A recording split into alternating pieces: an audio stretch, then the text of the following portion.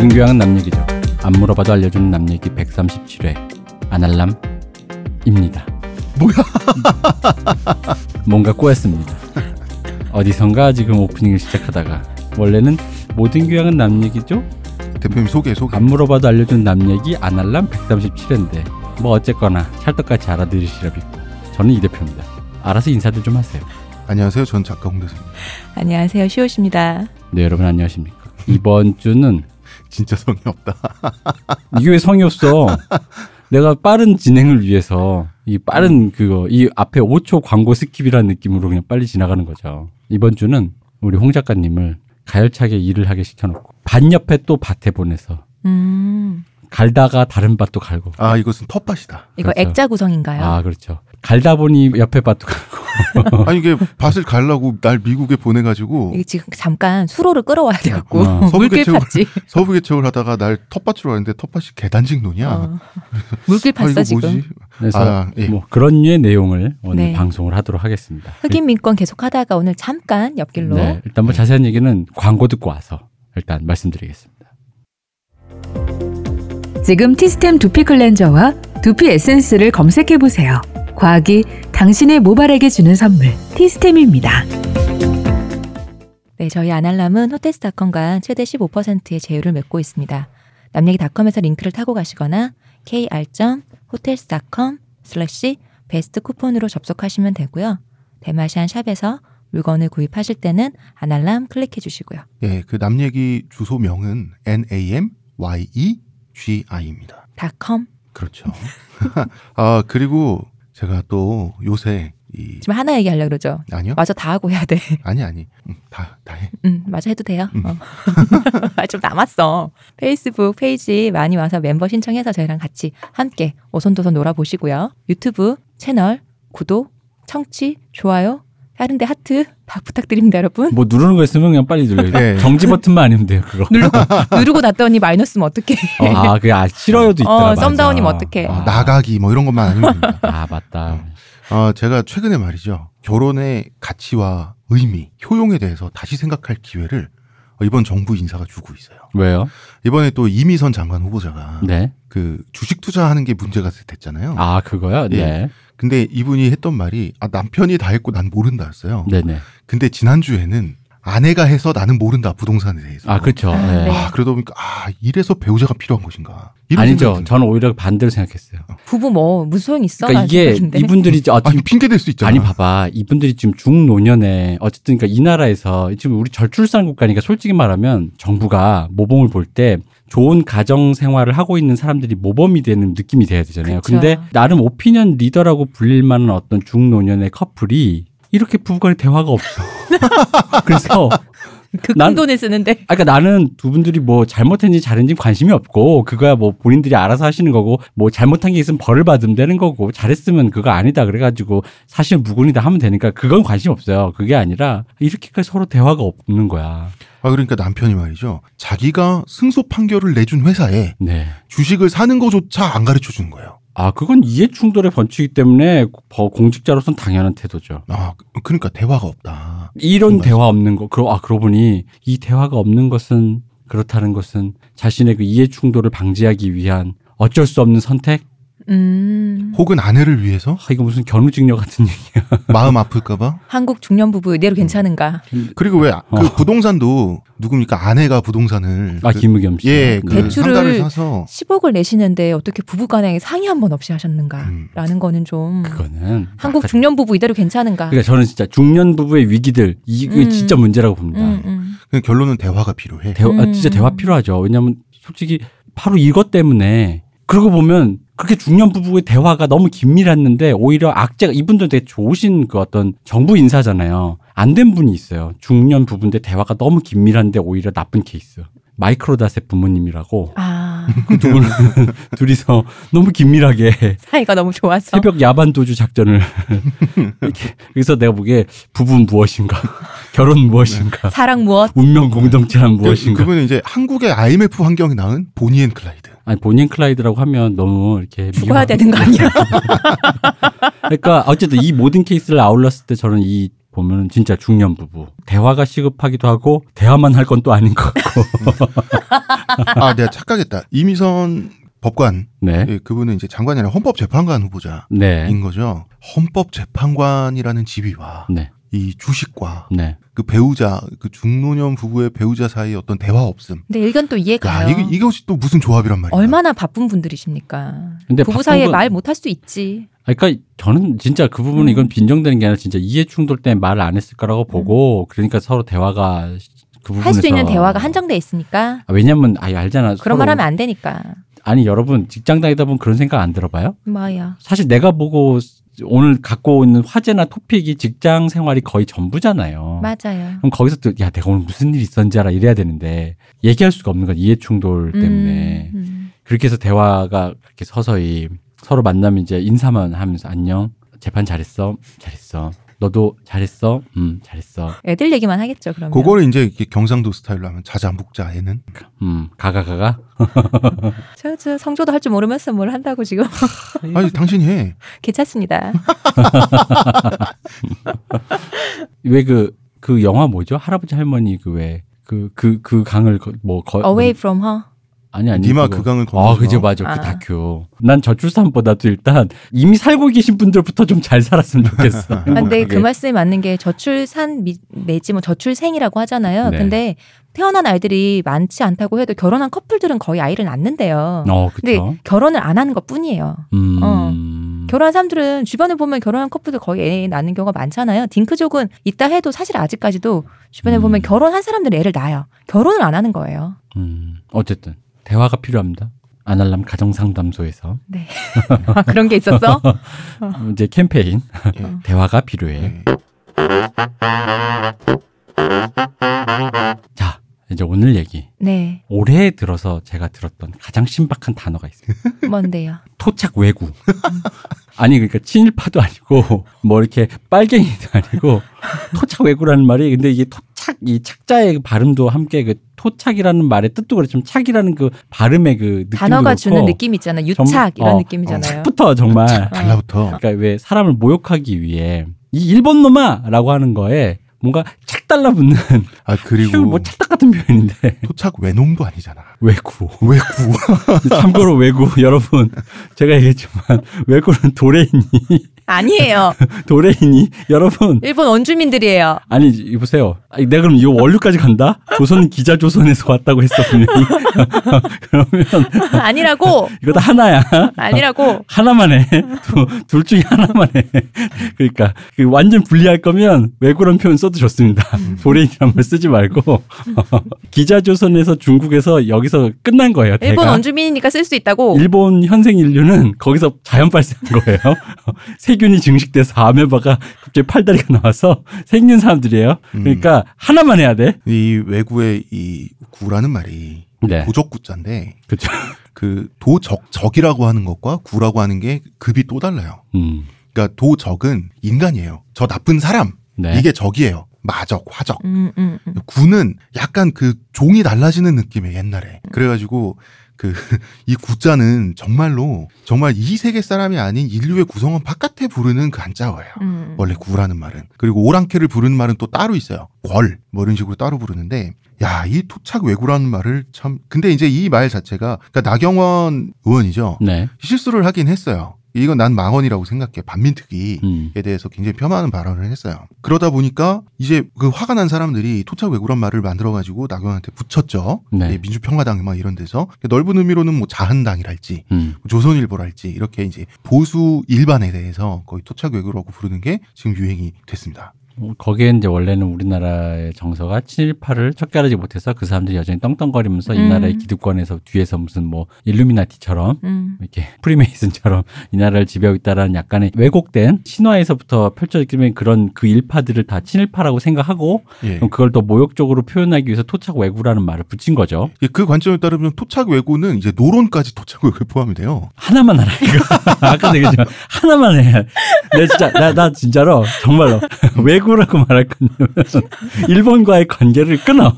하나만 해. 이 토착왜구라는 말이 워낙 귀에 착 들어오다 보니까 네. 그러면 이 토착왜구란 말을 이전에도 쓴 적이 있을까? 우리나라 조상들이 보다 보니까 정말 토착왜구에 해당하는 토에베라는 말이 정말 발견이 됐다는 거죠. 그렇죠. 우리나라 이제 근대사에. 그리고 이 토에베가 왜 갑자기 그러면 너희들 왜 미국 얘기하다 말고 갑자기 뜬금없이 토착왜구냐 했더니 저희가 왜 지난 미국 역사에서 네. 영국에 붙을까 프랑스에 붙을까 미국에 붙을까 하다가 슬픈 인디언이라 불렸던 아메리칸 원주민의 얘기 있지 않습니까? 네. 그리고 그들도 노예를 착취했죠. 그렇죠. 이 복잡하고 미묘하고 슬프고도 이상한 역사의 느낌이 바로 여기에서도 발견됩니다. 네. 그래서 우리가 안알남스럽게 이것도 어디 가서 못 들어. 안알남 말고는. 그건 사실이야. 우리 또 국뽕은 안 차오른 자뻑은 차오른 사람들. 나 솔직히 나도 대본 쓰면서 야 이런 얘기를 어디 가서 듣겠어. 우리 홍 작가님 저 표정은 사람들이 봐야 되는데 진짜. 또 설명충만 가능한. 저 눈이 이렇게 얇아지면서 저 만족한 저 얼굴 저거. 내 눈은 원래 얇아 이 사람아. 아니야. 자 여러분 빨리 찬양하세요. 이 밭을 발견한 부동산업자인 이 대표. 예, 이근금 씨. 이보세요. 이근금님 대단하시고요. 이게 네. 딱 노예제예요. 일은 소가하고. 지금 느끼시나요 지금? 방송하다 왜 느끼고? 이게 딱 그거야. 그 장고에 나오는 캔디랜드 캔디야 당신이. 저기에 있다. 정복하라. 일은 내가 하고 말이야. 자, 흑인 민권 방송을 하다 저희 잠깐 스핀오프로 토착외구 얘기를 해보자고 오늘 하게 됐습니다. 그리고 그러죠. 아니 공통점이 너무 많아. 그리고 등장하는 무기도 공통점이 있어요. 너무 재밌어. 이 얘기 자체가 너무 비슷한 얘기를 한국식 용어로만 다 바꿔놓은 것 같아요. 자, 이야기는 구한말에서부터 시작을 합니다. 구한말 하면 거의 이제 나라가 대충 망해 있었어요. 너무 대충 쓴 것 같은데 저 말 자체를 너무 착 맞는 말이야. 아니, 근데 나는 대충 망해 있었어. 이 얘기에 조금 난 반발이야. 대충 망한 게 그냥 망했죠. 망해 있었죠. 솔직히 말하면 왜냐면은 이게 왜 그러냐면 이게 조선의 역사라는 건 사실은 중앙정치에 진출하신 세도가 그나마도 수많은 양반 가지고 중앙정치에 진출해서 잔류에 성공한 세도가랑 왕을 기준으로 한 그 조정이라는 그냥 그게 다잖아. 근데 그게 망한 거잖아. 그냥 걔들이 망한 거잖아. 그러니까 고도의 중앙집권 체계로 나라가 출범했는데 그죠? 처음부터 그 중앙집권 자체가 국가의 각 지방에 대한 영향권을 잃잖아요. 그렇죠. 그럼 그 자체로 이미 끝나 있었던 거예요. 그렇죠. 그래서 나머지 그냥 거의 공동 상태에서 그냥 이제 그냥 농부지 농부. 네. 그냥 자연인. 나는 자연인이다. 이게 빨리빨리 치겠습니다. 탕평책이라는 게 있어요. 네. 붕당정치 지겹다 하지 말자. 그렇죠. 그러니까 영정조 때 탕평책 뜻은 좋았는데 결과적으로 붕당정치가 붕괴해요. 붕당정치가 붕괴하면 일당 독재 시대가 되는 거예요. 그렇죠. 그러니까 안동 김씨가 세도 정치를 하면서 족벌 정치하죠. 부패 가렴 주고 그러니까 뭐 일당 독재를 하면 북한처럼 되는 거예요. 정치적 진보의 가능성이 파괴되는 거예요. 북한 디스하신 거예요? 지금 북한은 지금 여보세요. 지금 외세로부터 지금 민족 해방을 지금 하셔가지고 3대째 지금 떡떡거리고 사는 사회주의와 민족주의를 공식적으로 결합한 최초의 사회주의 국가죠. 그건 사회주의가 아니라 사회주의적인 몰수를 통해 왕권 국가가 됐죠. 개인적으로 그걸 개인이 다 가져가는 걸 뭐라 그럴까? 그거를 사회주의적 몰수 이후에 개인적으로 다 김씨 왕가에서 복식한 거잖아요. 가져간 거지. 몰수는 사회주의적으로 했죠.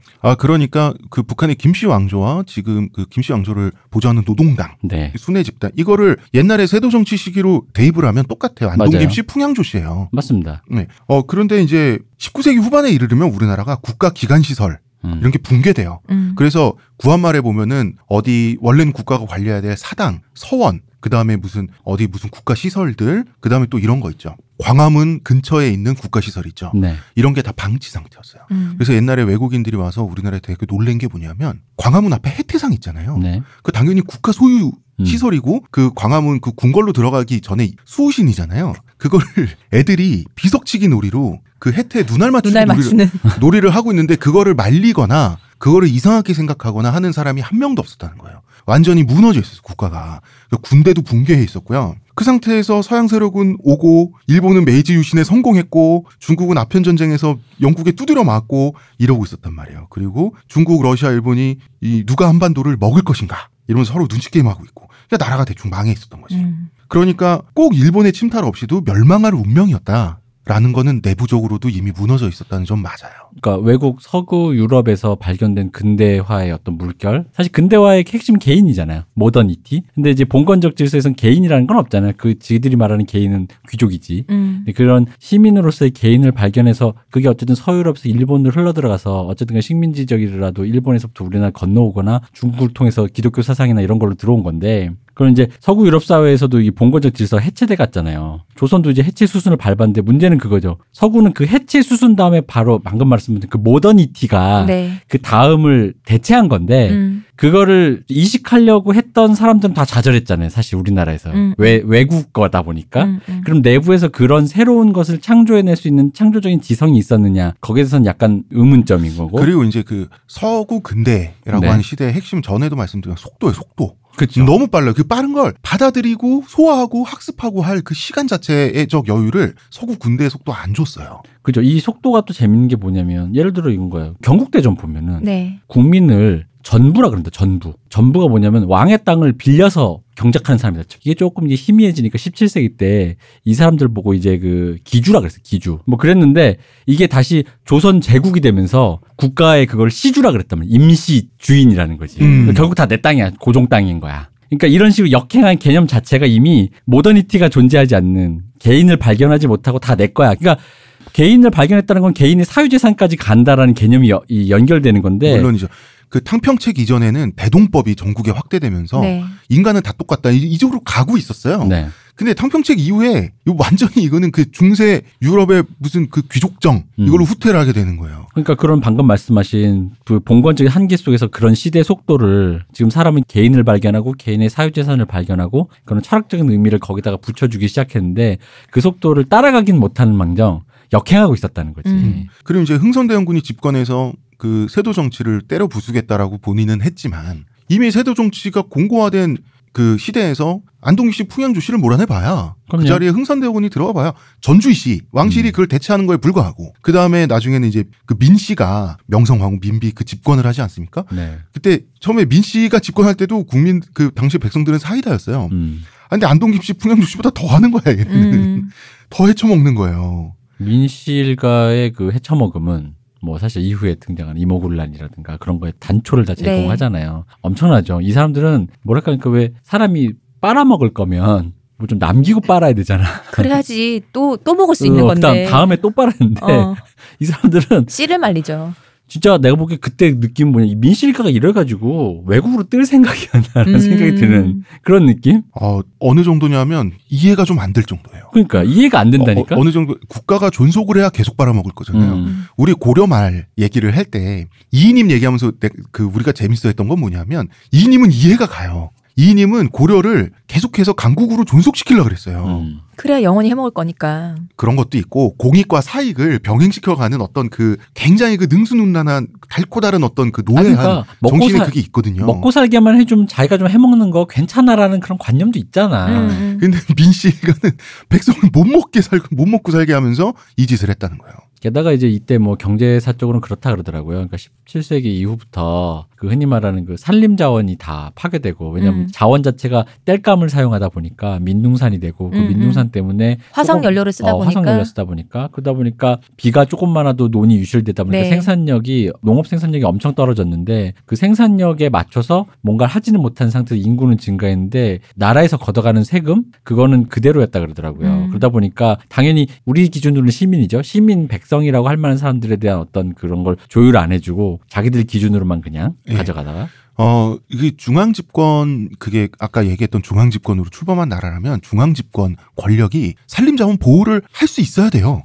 그렇죠. 이미 거기서 국가 기능이 상실된 거예요. 맞아요. 산림자원을 보호를 마음먹고 할 수 있어야 되고 그다음에 온돌 보급을 막았어야 돼요. 네.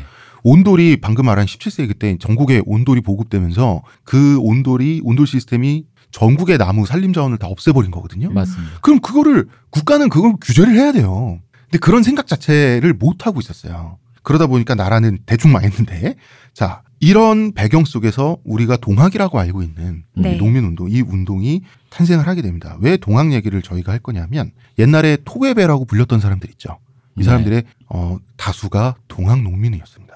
자, 여러분이 말씀드린 토착외구는 동학농민입니다. 자, 동학농민 이코로 토착외구는 아닌데 네. 토착외구라고 불리는 사람들은 뭐 갑신정변의 주역들, 그다음에 이제 개화파들 네. 많이 있었죠. 그다음에 일본하고 같이 손잡자라고 말하는 사람들도 있었어요. 이런 그다음에 동학농민도 있었어요. 네. 근데 숫자로 따지면 동학농민이 압도적이었다는 게 인구적으로. 그렇죠. 토외부로 불린 사람들 중에. 자, 그럼 이 동학 최재우라는 사람이 동학을 만들었죠. 종교를 만든 사람이기 때문에 교조라고 합니다. 저와 이제 직업적으로 비슷한 공통점이 직업입니까? 이 사람은 이제 몰락 양반 가문의 아들이에요. 근데 어머니가 자기 이제 아버지한테 재혼을 오신 분이에요. 네. 예, 옛날엔 재취를 했다 그랬죠. 신분 자체가 애매합니다. 현실의 한계도 많이 느꼈고, 근데 또 아버지로부터는 남자가 큰일 해야지, 또 아버지도 굉장히 유명한 유학자셨어요. 네. 그러다 보니까 상상력의 지평도 좀 있고, 영남에서 이 유명한 선비인 아버지한테 글 공부를 배우다 보니까 공부는 좀 하는 편이었나 봐요. 그런데 10대에 엄마 아빠 다 돌아가세요. 그러고 나니까 이제 혼자, 그래도 내가 그 양반가의 후손이고 글 공부도 좀 했는데, 아 그래도 양반이 한번 돼봐야지 하고 문과 시험을 준비했는데 네. 이게 잘 안 된 모양이에요. 장수생 노릇을 하다가, 요즘에 이제 노량진은 많죠, 요새도. 이게 포기하고 이제 전국 각지를 돌며 먹고 살았다고 하는데 아마도 보부상을 했을 거라 그래요. 직전에 화재로 집을 잃었대요. 그러고 난 다음에 장사꾼의 길을 걸었다 하더라고요. 전형적인 고신앙인에서 다단계로 빠지는 근데 이게 지금 동학이 천도교로 갔잖아요. 네. 그래서 이런 말하면 어떻게 보면 실례일지는 모르겠는데 네. 동학 자체가 금방 말씀하신 그게 바로 있었어요. 동학의 그 단계가 한 명 있으면 내 밑으로 또 몇 명 있으면 내가 뭐가 되고 이런 게 있었거든요. 아, 그건 다단계 시스템. 다단계 시스템 우리가 가치 중립적으로 봐요. 그게 경제적으로 다단계 하면 네가 돈 벌 수 있다. 이건 거짓말의 확률이 높지만 동학은 믿음의 체계이기 때문에 그게 있었어요. 예, 그거는 다단계일 수 있는 거죠. 이건 나중에 멀티레벨 마케팅이 아니라 그냥 멀티레벨 시스템이었다. 그렇죠. 아니 근데 이게 피라미드 시스템이었던 건 맞아요. 네. 근데 보부상 노릇을 하면서 세상 돌아가는 소식을 그때야 알게 돼요. 영남에서 아버지 밑에서 글 공부할 땐 알 수가 없어요. 그런데 돌아다니면서 청나라가 영국에 졌다더라. 전쟁에서. 이런 얘기를 듣게 되는 거예요. 그다음에 보부상을 하면 신기한 서양 물건을 많이 접하게 되죠. 그러니까 기술 격차가 어마어마해졌다는 걸 알게 된 거예요, 이 사람이.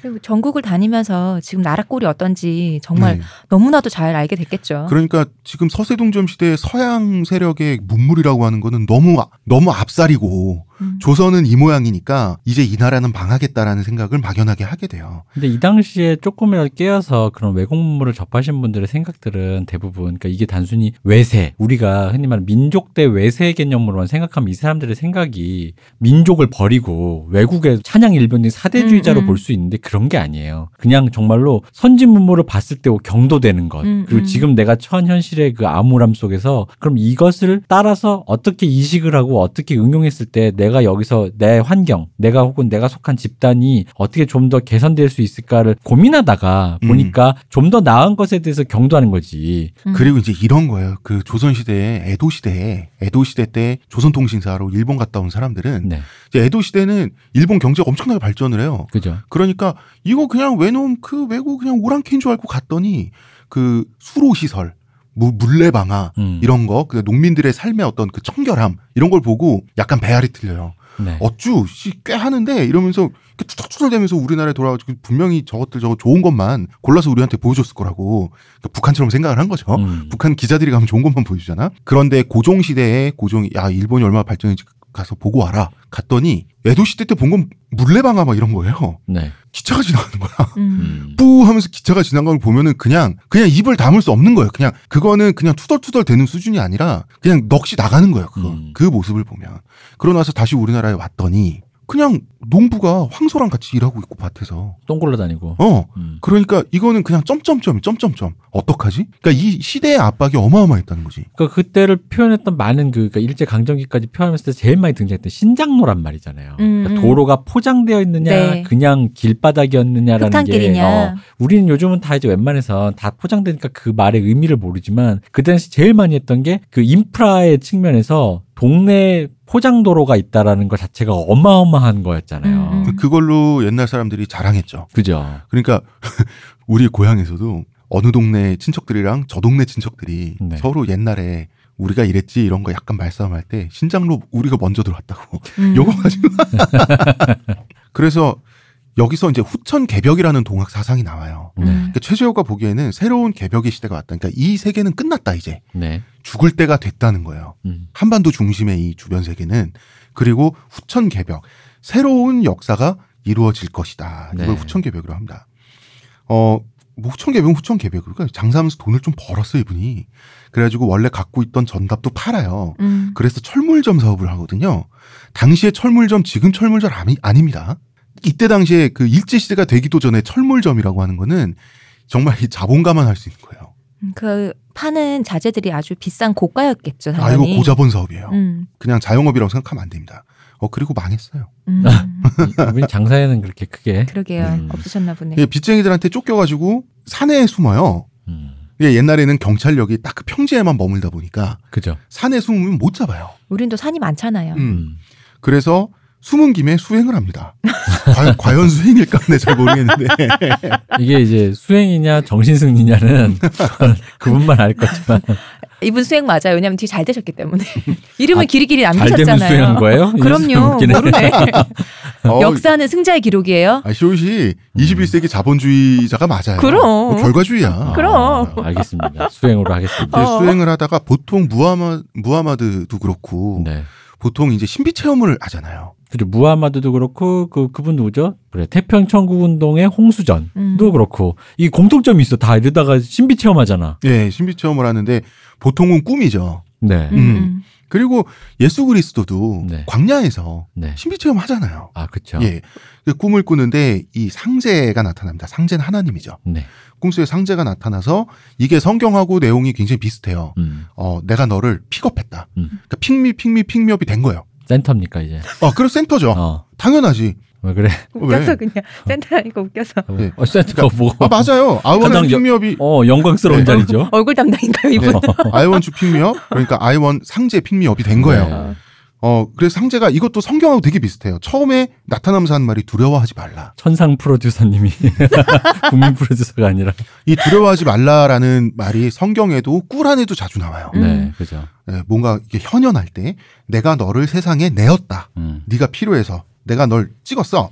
이 말을 보면 성경의 영향을 반드시 받았다고 보통 봐요. 근데 우리가 그건 좀 조심해야 됩니다. 이것도 어떤 엄연히 천도교라는 존재가 있는데 네. 그분에서 성경에서 왔다 이러면 또 싫을 수 있으니까. 아니 근데 이거는 인정을 해야 되는 게 성경에서 파생된 거는 태평천국 운동도 마찬가지예요. 네. 그래서 어떤 그 교리나 교주의 신비체험을 설명을 할 때 그 서술 방식에 있어서 성경과 공통점이 있다라고 하는 것 자체를 가지고 이것도 뭐라 그러면 안 돼. 이건 이게 바로 사실이니까. 대선진리 교주가 천도교를 음해하기 위해서 개발해낸 삿된 의론이고. 그렇네요. 아니 민족 종교로서 내 선배인데 내가 왜 선배를 그거 하겠어요. 자연 발생으로 일단 퉁치고 넘어가겠습니다. 네.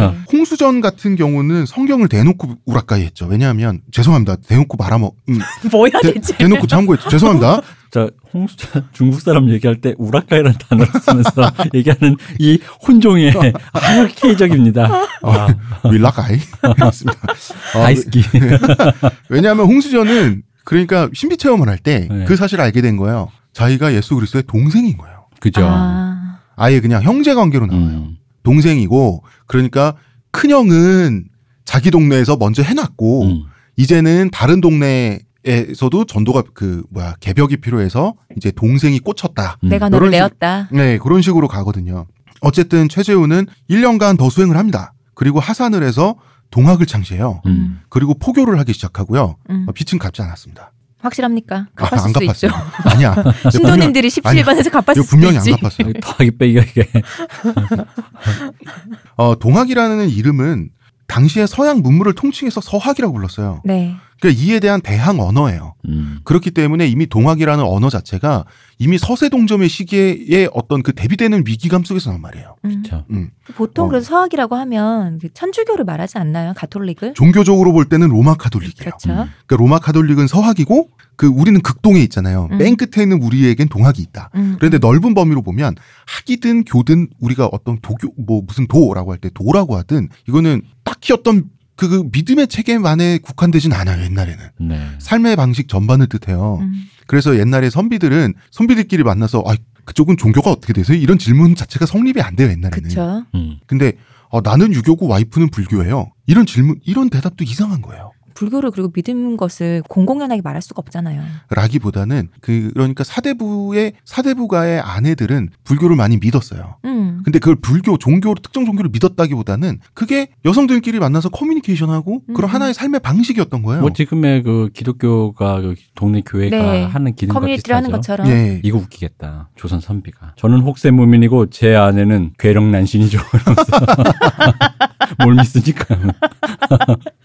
지금 동학 혹세무민으로 찍혀서 지금 네. 찍어져 나가기 직전입니다. 네. 당시에 보면 그 한중일이 다 똑같은 말 했어요. 우리나라는 동도서기, 그 일본은 화온양제, 중국은 중체소용. 다 뭐냐면 서양 기술 문명이 뛰어난 건 인정하는데 정신적으로는 우리가 솔직히 위지 않냐는 거예요. 아, 그렇죠. 이것이 정신승리 아닌가요? 네. 근데 이거는 최재호도 그 생각을 했어요. 서학이 분명히 유능하다. 못하는 게 없다. 진짜 만능이다. 그렇지만 정신적으로는 사악하다는 게 최재호의 생각이었어요.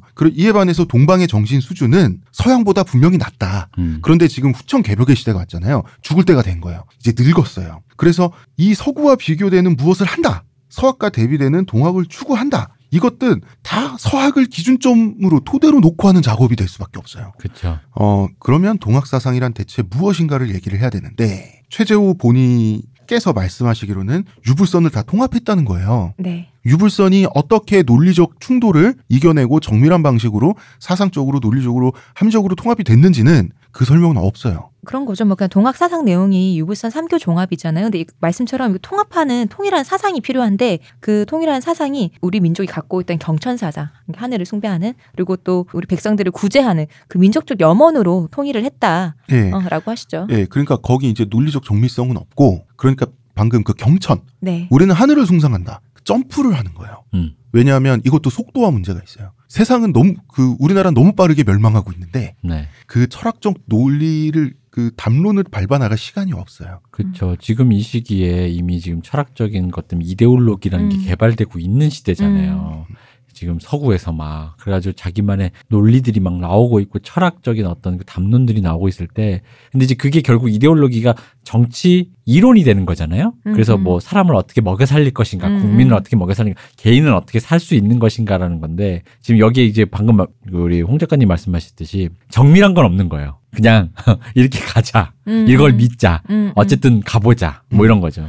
이제 후천개벽 사상은 성경의 묵시록하고 비슷하죠. 네. 수거. 그다음에 이제 그 서양에서 오랫동안 있어 이 한 세상이 창조되고 망하는 주기를 서양에서는 오랫동안 1000년 단위로 봤어요. 그래서 이제 그 히틀러도 독일 제3제국의 천년왕국이라고 불렀잖아요. 휴거하니까 요즘 젊은 세대들은 모를 거야. 그 90년대 휴거. 난리였잖아요. 난리였습니다. 집도 팔고 그 부모님한테 물어보세요. 그리고 정말 중요한 사상이 이게 핵심의 인내천. 사람이 곧 하늘이다라는 사상이에요. 그러니까 모든 인간은 평등하다라고 하는 그 대동이라고 하는 용어가 조선시대 중기부터 나왔잖아요. 네. 전부터 있었지만 이거는 모든 인간은 존귀하다라는 뜻으로 한 단계 개인성을 업그레이드 시킨 거예요. 굉장히 진보적이죠. 그리고 인내천 사상에서는 인과 민의 구분이 사라져요. 네. 인과 민은 원래 달라요. 인은 의사결정하는 엘리트를 원래 인이라 그래요. 그러한 인에 의해서 먹고 사는 생활 공간이 허락되고 그 사람들한테 세금도 바쳐야 되고 이런 백성 전반 요게 민이에요. 그래서 원래 국민보다는 인민이 더 좋은 말이에요. 그쵸. 왜냐하면 인민이 딱 그거예요. 선거를 하는 선거권자이기도 하고 선거 결과에 내가 통치를 받는 민이기도 하다. 모든 인간은 현대 국민은 인민인데 인과 민의 구분이 원래 있었는데 인과 민의 구분을 없앤 게 인내천 사상이에요. 아, 우리 김일성 형이 먼저 선점하는 바람에 우리는 못 쓰잖아요. 그러니까요. 이게 성리학의 성증리와 같다고 하는데 달라요. 성증리는 인간성의 성, 그것이 곧 네 이치다. 인간은 인간성 자체에 이미 그 이성이죠. 그 이치를 이미 갖고 있다. 근데 이 성증리의 바로 그 인성의 이는 다 4대부밖에 없어요. 그렇죠. 엘리트밖에 없는 거예요. 네. 네. 인내천은 그거보다 더 확장되고 모든 개인성을 존중하면서 그 인간의 타고난 존엄한 권리라고 하는 것까지 최재호가 거기까지 갔어요. 그러니까 아까 말씀드렸던 조선이 망했다고 했을 때 조정이 망했을 뿐이다라는 느낌으로 거칠게 말씀드렸던 그러니까 그들의 인식은 거기까지였던 거죠. 근데 여기서 이제 그 최재호의 사상이 약간 계급적인 것, 그리고 좀 더 이제 개인, 시민에 대한 어떤 약간 보편적인 그런 개념까지는 그래도 좀 확장이 되었다는 거. 확장이 됐던. 그러니까 대단한 분은 맞아요. 네. 아니 보부상을 하면서 주워드는 거를 고민을 해가지고 여기까지 갈 수 있었다? 이거 대단한 점프거든요. 지금 우리나라 기준으로 그때 당시 조선 기준을 보면은 중국이 천하의 중심이잖아요. 네. 중국이 붕괴되고 있는 상태에서 동학은 그럼 밖으로는 나라를 단위로 하는 보국의 종교가 된 거고 안으로는 이제 인민들을 안민의 새 사상이었다는 점에서 굉장히 민족주의적인 종교가 되는 거죠. 이 민족주의적인 종교라는 게 사실은 지금 생각하는 민족주의랑 달라요. 지금 민족주의는 뭐 백범 김구 선생님, 안중근 의사, 우린 이런 식으로 딱 어떤 하나의 정파적으로 생각을 하는데 당시의 민족이라고 하는 거는 그냥 내가 속해 있는 이 세계의 사람들이에요. 네. 그러니까 이 제세군민, 제세한민이라고 밖으로는 외세를 배척한다. 왜냐하면 서양 세력이 분명히 동양을 침탈하고 있는 건 사실이니까. 침탈당하면 노예 생활 되는 거잖아요. 그리고 안으로는 봉건 사회를 타파한다는 거예요. 봉건 사회는 뭐냐면 신분 질서, 네. 그 다음에 이제 이씨 왕조, 한양 조정 이런 겁니다. 이 신분 질서를 타파한 데서 되게 본인 자체가 최재우 그 분께서 굉장히 본인이 먼저 나섰던 게 동학을 창시하고 난 다음에 자기 집에 몸종이 2명이 있었거든요. 그 몸종 중에 한 명은 며느리를 삼고 한 명은 수양딸을 삼았어요. 그러니까 자기가 먼저 자기가 그 한 발 앞서서 한 거죠. 실천을 한 거죠. 본인의 그 얘기를. 본인은 뭐 실천하고 있어요? 네? 홍 작가님 뭐 실천하고 있어요? 탈모 방지. 좀 힘들어 보이는데. 아니, 이거는 중요한 일 아니야? 요새 좀 아닌 것 같은데. 저는 아까 홍 작가님이 뭐 보부상하면서 이렇게 갈 수 있다는 거 대단했는데 왜 중간에 수행을 빼먹습니까? 우리 아까 수행했다고 일단 수행했기 때문에 온 결과예요. 홍 작가는 수행 안 했잖아요. 저요? 네. 아니 저도 빚 생기면 할 거예요. 이 인내천 되게 좋은데 그러니까 어떤 과정에 의해서 인내천까지 내가 이 사상까지 왔는가 이거를 정리해서 내놓을 만한 정밀함은 솔직히 말해서 없었어요. 그렇기 때문에 결국은 종교적으로 빠질 수밖에 없는 거예요. 그리고 사람들을 모아야 되잖아요. 병치료, 기복. 이 세상사와 개인사를 이 모든 어려움을 주문으로 해결할 수 있다는 얘기도 해요. 근데 이게 종교로 빠졌다는 게 이제 미묘한 게 어쨌든 이게 이데올로기적인 그 어떤 그게 있었다는 거잖아. 근데 이제 그게 과학적이고 철학적인 어떤 그 정치 철학의 단계? 철학적인 담론의 단계로 못 넘어가고 믿음의 단계에서 머물렀다는 얘기인 거잖아요. 그러니까 어떻게 보면 이게 그 굉장히 빨리 지름길로 말하자면 이렇게 딱 찔러가야 되는 거잖아요. 네. 그러다 보니까 그 지름길은 옛날에 그 대도무문이란 말도 있는데 그러니까 이때 종교로 빠지면 좋지. 그러니까 종교로 이게 문제가 해결되지. 그지. 모든 게 이제 어쨌든 나를 따르는 사람들에게 확실한 솔루션을 제공해주긴 종교가 제일 좋잖아요. 그 뭐 다단계 갈 때도 그렇고. 사람을 응집시키기도 좋고요. 자꾸 다단계 얘기가 나오지. 어쨌든 이게 사람을 응집시키기 좋아요. 근데 네. 그러다 보니까 이게 좀 안타까운 게 좀 그런 지점인 거죠. 근데 또 이해는 가. 근데 왜냐면 종교가 되면 교주 중심으로 어떻게 왜 교리가 되고 그 교리는 네. 그럼 교조적이 되거든요. 그러다 보면 정치 철학이라든가 그 철학적 이데올로기라는 건 결국은 이렇게 그 분파와 그런 어떤 토론과 논의와 또 맹점을 서로 지적해가면서 발전해 나가는 것인데 그 과정이 이제 누락돼 버렸다는 거죠. 그냥 굉장히 어쩔 수 없는 누락이긴 해요. 네. 뭐 이해는 갑니다. 이 주문이 그래서 이 사람이 사람들을 이렇게 모으고 당신도 이제 동학교도요. 네. 라고 나도 이제 동학교도입니다라고 말하려면 뭔가 동학인으로서의 뭐가 있어야 되는데 그걸 결국 주문을 가르치는 걸로 한 거예요. 네. 근데 이 주문이 총 3가지 주문이 있어요. 한자로 되어 있는데 13글자짜리 주문도 있고 8글자짜리 주문도 있고 근데 동어 반복이에요. 이제 천주를 모시고 새 세상이 왔다. 만세도록 이 얄을 이어나가자. 뭐 이런 식의 동어 반복인데 이조차도 당시 농민들에게는 외우고 쓰기가 어려웠어요. 그래서 결국은 가장 쉬운 걸 찾아요. 이게 뭐냐면 이제 궁궁, 활궁자 2개. 네. 그냥 갑을병정할 때 을자 붙여서 궁궁을을 혹은 그것도 줄여서 궁을이라는 주문을 보급을 해요. 근데 이 궁궁을을 이 말은 원래는 정감록에서 온 말이에요. 이게 정감록의 판본이 굉장히 여러 가지인데 계속 바뀌어요. 네. 왜냐하면 이게 조선시대 초기부터 나온 도참 사상인데 뭐냐면 조선시대 초기에는 약간 정감록은 이씨 왕조에 대한 디스에 가까웠어요. 그렇죠. 악감정이 사람들이 많다 보니까 야 왕씨들 저거 배에 태워서 다 죽이고 말이야. 저거 장군이 왕 죽이고 저거 그 반감이 많으니까 이씨 세상 끝날 거야. 이젠 정씨야. 이씨가 왕씨 무너뜨렸으면 본인들도 망해야지. 약간 이런 식으로 나왔는데 이게 임진왜란 거치고 병자호란 거치고 나라가 막 2번 망할 뻔하고 그 다음에 경신대기근 이런 어떤 그 절멸적인 디스토피아적인 상황을 여러 번 거치면서 이게 약간 신비주의가 돼요. 그래서 이 궁궁이라는 게 뭐냐면 정감록에서부터 이렇게 나오는 그건데 원래 이렇게 나옵니다. 오랑캐가 나라를 뒤덮을 때 디스토피아 상황이죠. 산도 강도 안전하지 못하다. 오직 궁궁에 있을 때만 안전하다. 그러니까 이건 뭐냐면 우리 영화나 게임 같은 거 보면 좀비 월드가 된다든가 디스토피아가 됐을 때 세상이 마트로 가죠. 인류 최후의 어떤 보루인 쉘터 개념이 있잖아요. 네. 예, 그게 궁궁이에요 원래. 남쪽 나라. 이태원에 갔다가 깜짝 놀랐어. 마트로 돌진하는 어떤 그런 거죠. 네, 그 궁궁을 최재우도 갖고 와요. 그래서 이제 최재우가 꿈에서 상제를 만났을 때 상제님이 나에게 영부가 있으니 그 이름은 선약이요. 이거 만병통치약. 그 이치는 태극이요. 형상은 궁궁이니라. 그러면 이 궁궁이 뭐냐? 여기서는 하나의 추상적인 형태가 되는데 궁궁은 뭐냐? 이걸 정확히 설명을 안 해주는데 핵심이 있는 거예요. 왜냐하면 정확히 설명을 하면 신비를 잃어요. 정확히 설명을 안 해주는데 사실은 이 종교적인 그게 강력함이 있는 거죠. 아 이거 그리고 그리고 궁궁 을을 궁은 3자 비슷하게 생겼죠. 을은 2자 비슷하게 생겼죠. 네. 아라비아 농민들이 외우고 쓰기도 쉬워요. 그렇죠. 그리고 자가 쉽죠. 그리고 그냥 뭐 무슨 일이 있을 때 자식이 아플 때 그냥 궁궁을 궁을 하고 있으면 된다는 거예요. 얼마나 이 퍼졌었는지 경주부터 시작했잖아요. 동학이. 네. 경주의 거의 모든 집집마다에서 이런 주문을 외는 소리가 저녁마다 들렸다고 하더라고요.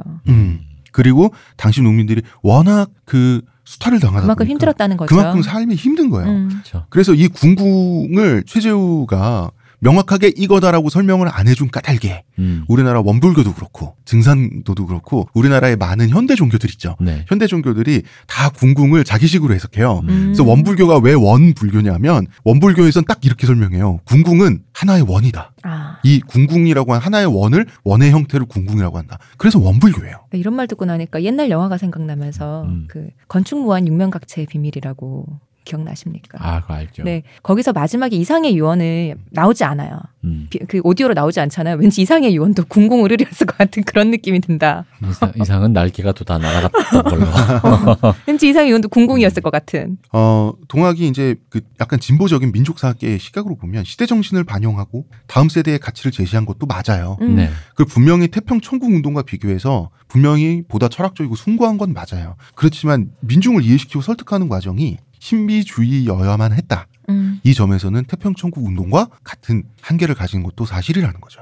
그렇죠. 태평천국 운동 그냥 종교 자체로 그냥 이렇게 나라를 뒤엎다 거의 이런 거에 가까웠다면 어쨌든 이건 종교를 떠나서 현생 삶을 살고 있는 그 시민들의 삶과 좀 밀착되어 있다. 그리고 거기에 좀 철학적으로 좀 그러면 다가갔다. 예. 이제 그런 면에서 좀 더 낫죠. 분명히 더 세련됐죠. 네. 그러니까 동학이 민족 종교인데 우리나라의 민족 종교라는 말이 이 동학에서부터 생긴 거예요. 근데 이 민족 종교를 우리가 갈라쳐서 해석을 해야 돼요. 첫째는 외세로부터 민족을 수호하고자 하는 민족주의, 현대 정치적 의미의 민족주의적 종교도 민족 종교죠. 네. 그런데 단순히 말해서 외세가 아닌 그러니까 외산이 아닌 우리 한민족 내에서 발원한 종교도 민족 종교의 의미에 들어가죠. 국산이다. 그렇죠. 대선 진리교도 국산이죠. 그러네. 몽골산 아니야? 몽골산 같은데 아무리 봐도. 예, 동학도 이 두 가지가 다 혼재되어 있는데. 잠깐만. 그럼 대선진리교에서 저 같은 비탈모인은 외세인가요? 배척당해야지. 사라센인이죠. 십자군 전쟁해야죠. 그렇군요. 그리고 이제 동학도 외세 척결, 계급혁명 이 두 가지를 동시에 손에 쥐고 있다가 사실 망해요. 근데 동시에 손에 쥐고 있을 수밖에 없는 당시 사회 현실이긴 했어요. 근데 이제 이 최재우는 잘 포교를 하고 굉장히 이렇게 그 경주 일대를 중심으로 일단 경상도를 거의 막 휩쓸다시피 합니다. 동학 사상이. 그러니까 이제 체포되죠. 체포되고 1864년에 처형을 당해요. 근데 이게 혹세무민이라는 죄목으로 처형을 당해요. 맞아요. 네. 근데 이게 좀 사건은 사건인 게 사형수를 죽이려면 그거는 조정이 결정해야 돼요. 그렇죠. 그러니까 서울에 압송된 다음에 그 한양의 조정이 결정해서 그 공식적으로 처형을 해야 되는데 압송됐었어요. 됐었어? 압송됐다가 근데 죽는 건 되고 죽는 건 그러니까 그게 문제라는 거예요. 압송은 됐었어요. 그게 문제라는 거예요. 그러니까 체포되고 죽을 때까지 2년의 시간이 있어요. 그래서 서울에 압송돼서 갔다 왔는데 그럼 끝난 거예요. 근데 영남 지방에 관리들이 죽인 거예요. 그러니까 이게 사실상 원칙에서 벗어나지 않았냐는 거죠. 자, 이건 어떻게 해석을 해야 되냐면 두 가지 의미가 있어요. 첫째는 당시에 이런 짓을 해서 조선 중기다, 조선 전기다 이러면은 꿈도 꿀 수 없어요. 왕이 제가하지 않은 처형이 있다? 불법 처형이에요. 그죠. 봉건 왕 사대부가 왕에게 반기를 든 거죠, 사실은 이거 거의. 그러니까 그 중앙정부의 통제력이 그만큼 망실됐다. 이런 의미도 있고 당시에 중앙정부의 입장에서 최시영은 그냥 자기가 생각한 거 가르친 좀 4차원 선비 정도 느낌인데 현지에서는 이제 계급혁명적인 요소가 있으니까 현지 기득권의 입장에선 빨리 제껴야 되는 거예요. 이렇게 중앙집권자에게 중앙 조정에게 약간 이렇게 내 그거를 새를 보이듯이 하면서 처형을 이렇게 이런 식으로 하신 분은 이분들 말고는 거의 유일한 분은 이순신밖에 없어요. 그치. 그치. 내가 이런 것도 못해? 그러면서 이게 탈영병이야? 하면서 그냥 뭐 이런 선조가 보다가 이러면서 쟤 남쪽의 왕이야? 이러면서 내 백성이야 이 새끼야 이런 느낌이잖아. 권율 장군도 말이죠. 그죠. 원균을 병사들 보는 앞에서 바지 내리게 해서 볼기를 때렸잖아요. 네. 곤장을 때렸는데 그 원균이 말이죠. 원균이 동생도 굉장히 괜찮은 사람이에요.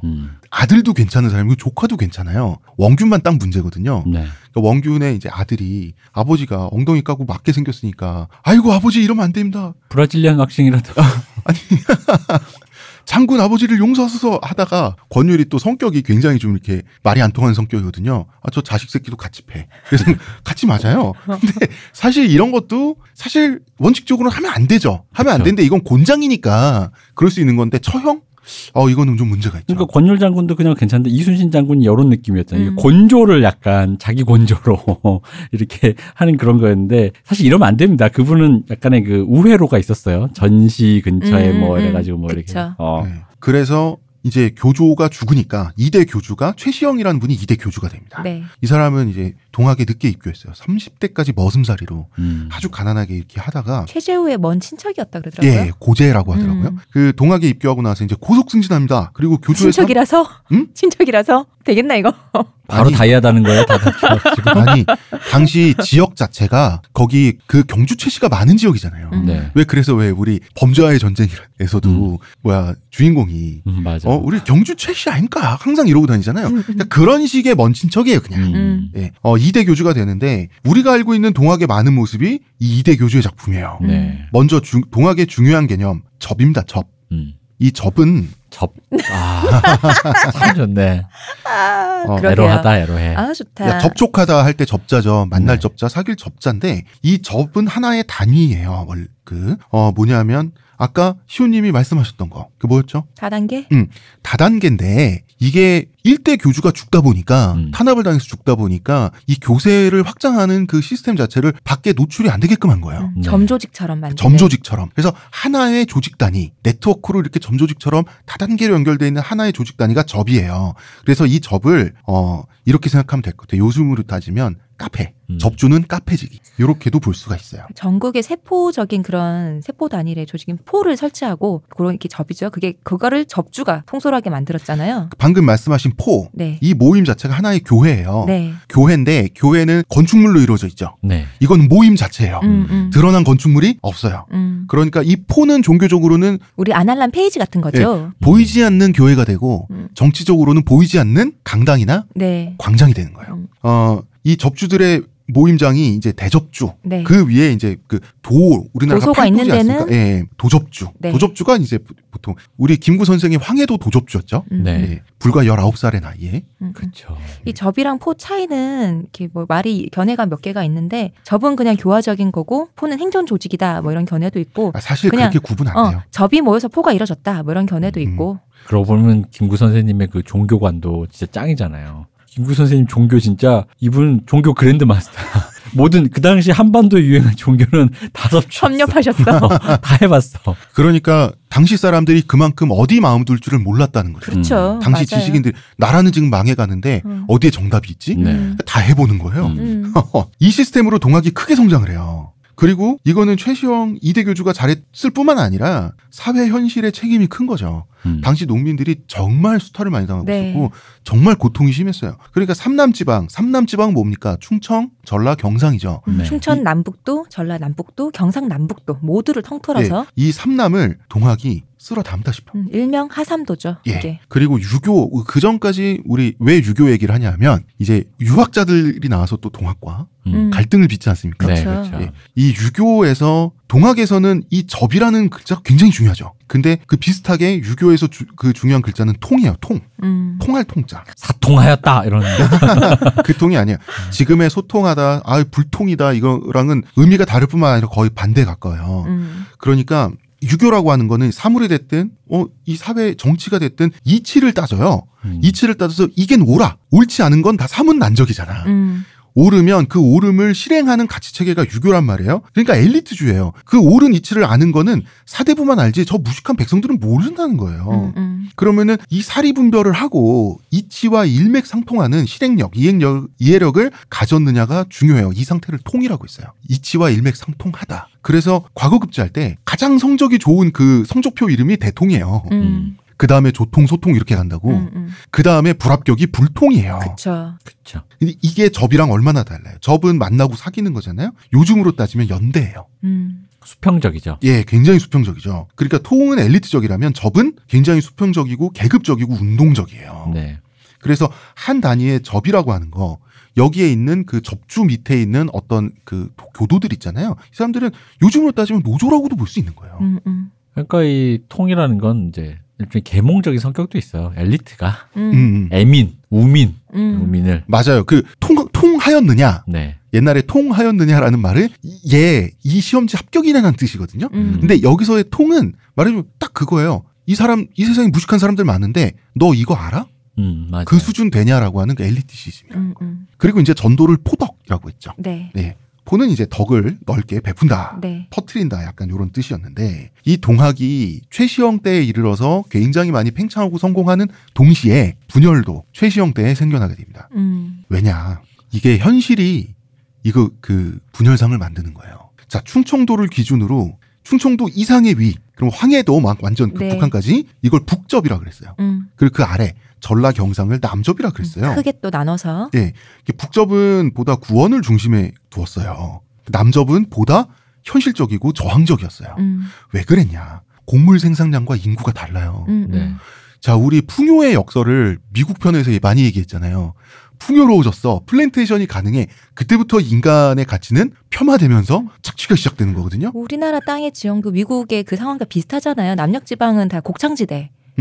그래서 생산물이 많으니까 수탈도 심했던 거죠.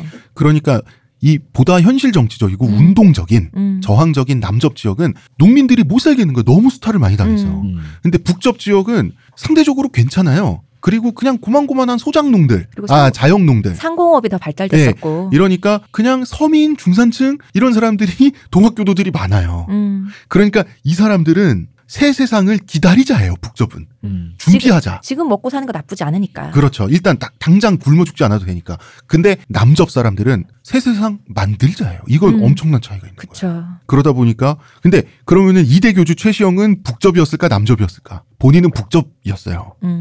그러니까 그러니까 남접이 인구도 많고 동학이 퍼지는 속도도 빠른데 최시영의 입장에서는 이것들이 자기 지배력에서 멀어지는 거예요. 달라지는 거예요. 그렇다고 뭐라고 할 수도 없고. 그쵸. 야, 니네 왜 그래 해서 가보면 정말 여기는 탐관오리가 전라도 지방 너무 심한 거예요. 뭐라고 말은 못하겠는데 애들이 내 말을 너무 안 듣고 그리고 전봉준, 김계남 이런 사람들이 이제 남접의 지도자거든요. 이런 사람들을 내가 딱 집어서 키워준 건 아니거든요. 최시영이 딱 집어서 키워준 사람은 3대 교주가 되는 의암 송병이에요. 네.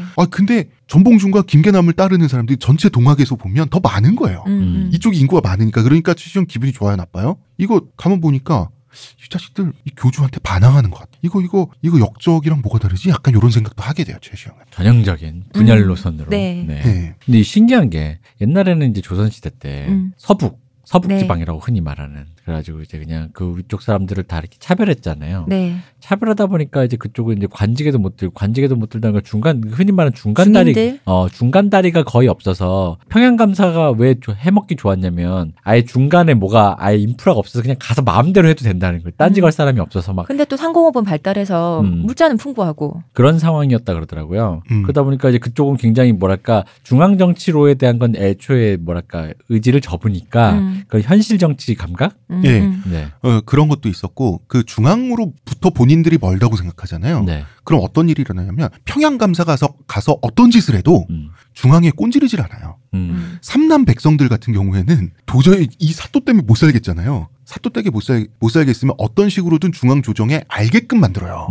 근데 서북 지역 사람들은 평양 감사가 오면 그냥 평양 감사가 영주예요. 그쵸. 얘만 구워 삶으면 되는 거예요. 눈에 보이는 사람하고 쇼부를 쳐야지. 죄송합니다.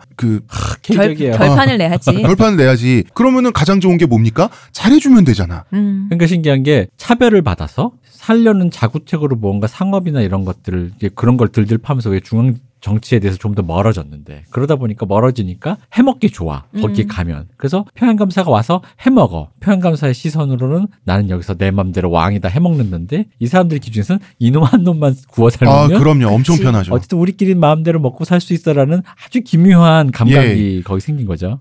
그리고 농민들은 땅에 묶여 있잖아요. 네. 이 땅에 묶여 있는데 사또가 와서 자기네들을 괴롭히면 이 거의 세계 멸망이거든요. 네. 그러니까 어떤 짓이든지 해야 돼요. 그래서 조선시대 어떤 일도 있었냐면 사또가 개념이 없으면 사또를 패서 옷을 벗겨서 동리밖에 버렸어요. 왜 그랬게요? 그래야지만 조선왕조실록에 기록이 되기 때문이에요. 그 망신을 줘야지 기록이 되고 조정에서 쟤를 유배를 보내든지 그 동네에서 치워준단 말이에요. 그리고 주동자 한 2-3명 끌려가서 형식적으로 한 10대 맞으면 돼요. 10대로 끝났진 않을 것 같지만 어쨌든 그럴 때는 이제 보통 달래야 되니까 형식적으로 많이 끝냈는데 그런데 평양에 드나드는 상공업자들은 대체로 뜨내기들이죠. 그렇죠. 평양 감사한테 묶여있는 그 목줄에 묶여있는 사람들이 아니에요. 그러니까 정 안 되겠으면 딴 동네 가서 장사하면 되는데 여기서 장사할 거면 쟤만 구워 삶으면 되는 거야. 그렇죠. 그러니까 이게 흔히 말하는 평양은 약간 느낌이 이런 게 있어요. 그러니까 지금의 테헤란로 같은 느낌이 있고 버닝썬이라든가 약간 이런 느낌 와가지고 이게 그냥 하다가 이렇게 왜 그 평양 기생한테 잘못 걸려서 뭐 이렇게 물장수가 그 돈 다 쓰고 간다 이거 있잖아요. 물뽕 맞고 그냥 아침에 돈 달렸대요. 거의 그런 느낌인 것처럼. 왠지 그런 기분. 왜 물장수가 비단 장수가 와서 돈 다 그 비단 판 돈 그 평양 기생집에서 다 쓰고 간 거짓에서 간다 그런 게 있잖아. 그게 이제 평양과 수원이 또 네. 급이 달라요. 수원 기생은 뭐냐면 그 과거 시험 보러 올라가는 선비들 그리고 과거 낙방하고 떨어져서 다시 고향에 가는 선비들이 다 수원에 있어요. 잠깐 머물렀다 가는 곳이잖아요. 그래서 수원 기생이 노리는 대상들은 아직 관료가 아니에요. 그러니까 삥 뜨는 방식도 훨씬 저질이고 노골적이야. 그 급도 낮아. 잔돈푼 뜯어야 되니까. 네, 잔돈푼 뜯어야 되고 얘네들은 권력도 없으니까 그러니까 이제 뭐 다음날 아침에 일어나서 돈 없다 그러면 솔직히 어디 뒷골목 끌고 가서 따기 때려도 돼. 근데 평양에 가서 돈 쓰는 사람들은 다 부자, 지주, 이미 관료들이에요. 이 사람들을 삥 뜯기 위한 그 수준과 어떤 그 가게 수준도 높고 거죠. 노하우나 이런 것도 그 급이 다른 거야. 막 이성계 세트 막 이런 거 있었다. 뭐 만냥 하루에 한 세트 만냥 이래가지고 근데 함흥차사 세트 막 이래가지고 그냥 먹고 가면 못 돌아와 막 이거 먹으면 막 물뽕급 있잖아 못 돌아와 돌아갈 수 있는 거 위화도 세트? 위화도 세트 막 저생산 가는 거 막 이런 거 막. 근데 그 말씀이 농담 같지만 그 세트는 없었지만 실제로 그런 식으로 돈을 후렸어요. 그렇겠죠. 평양기생들이. 그러니까 오늘 왜 있잖아 보면 평양기생 완전 유명하니까 너 나랑 술 오늘 먹자 그러면은 일단 거기 앉을 때부터 가격이 다르고 한 잔 따라줄 때마다 돈이 달랐어요. 그러니까 정말 그 비단판 돈을 다 걷어들이고 가는. 그리고 평양이 임지인 사람이 이제 임지를 마치고 그 한양에 돌아가야 될 때 있죠. 네. 그때 외상값을 쫙 보여주는 거예요. 버닝썬은 전통이다? 아니, 전통 문화다? 봐봐요. 저희 집이 안 썼거든요. 봐봐요. 임기 마치고 가서 보고해야 되는데 네. 그 마지막 사건이 외상값 때문에 묶여 있을 때 이게 보고되잖아요.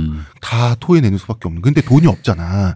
돈이 없으면 나이가 찬 기생은 어디 첩으로 들어가든지 뭔가 이게 그 노후복지가 불안정하잖아요. 그쵸? 그러면 우리 집에 그 언니 아시지 않냐. 그 첩으로 들여셔서 같이 알콩달콩 사셔야지. 이런 식으로 이제 딱 떠넘기는 거예요. 그리고 보통 임지에 혼자 가잖아요. 네, 근데 맞아요. 이제 드디어 갈 때 그러시면 같이 가서 받아오죠. 뭐 많이 마셔도 괜찮아요? 뭐 이런 사태가 또 오는 거죠. 스킬이 다르다. 급도 다르고.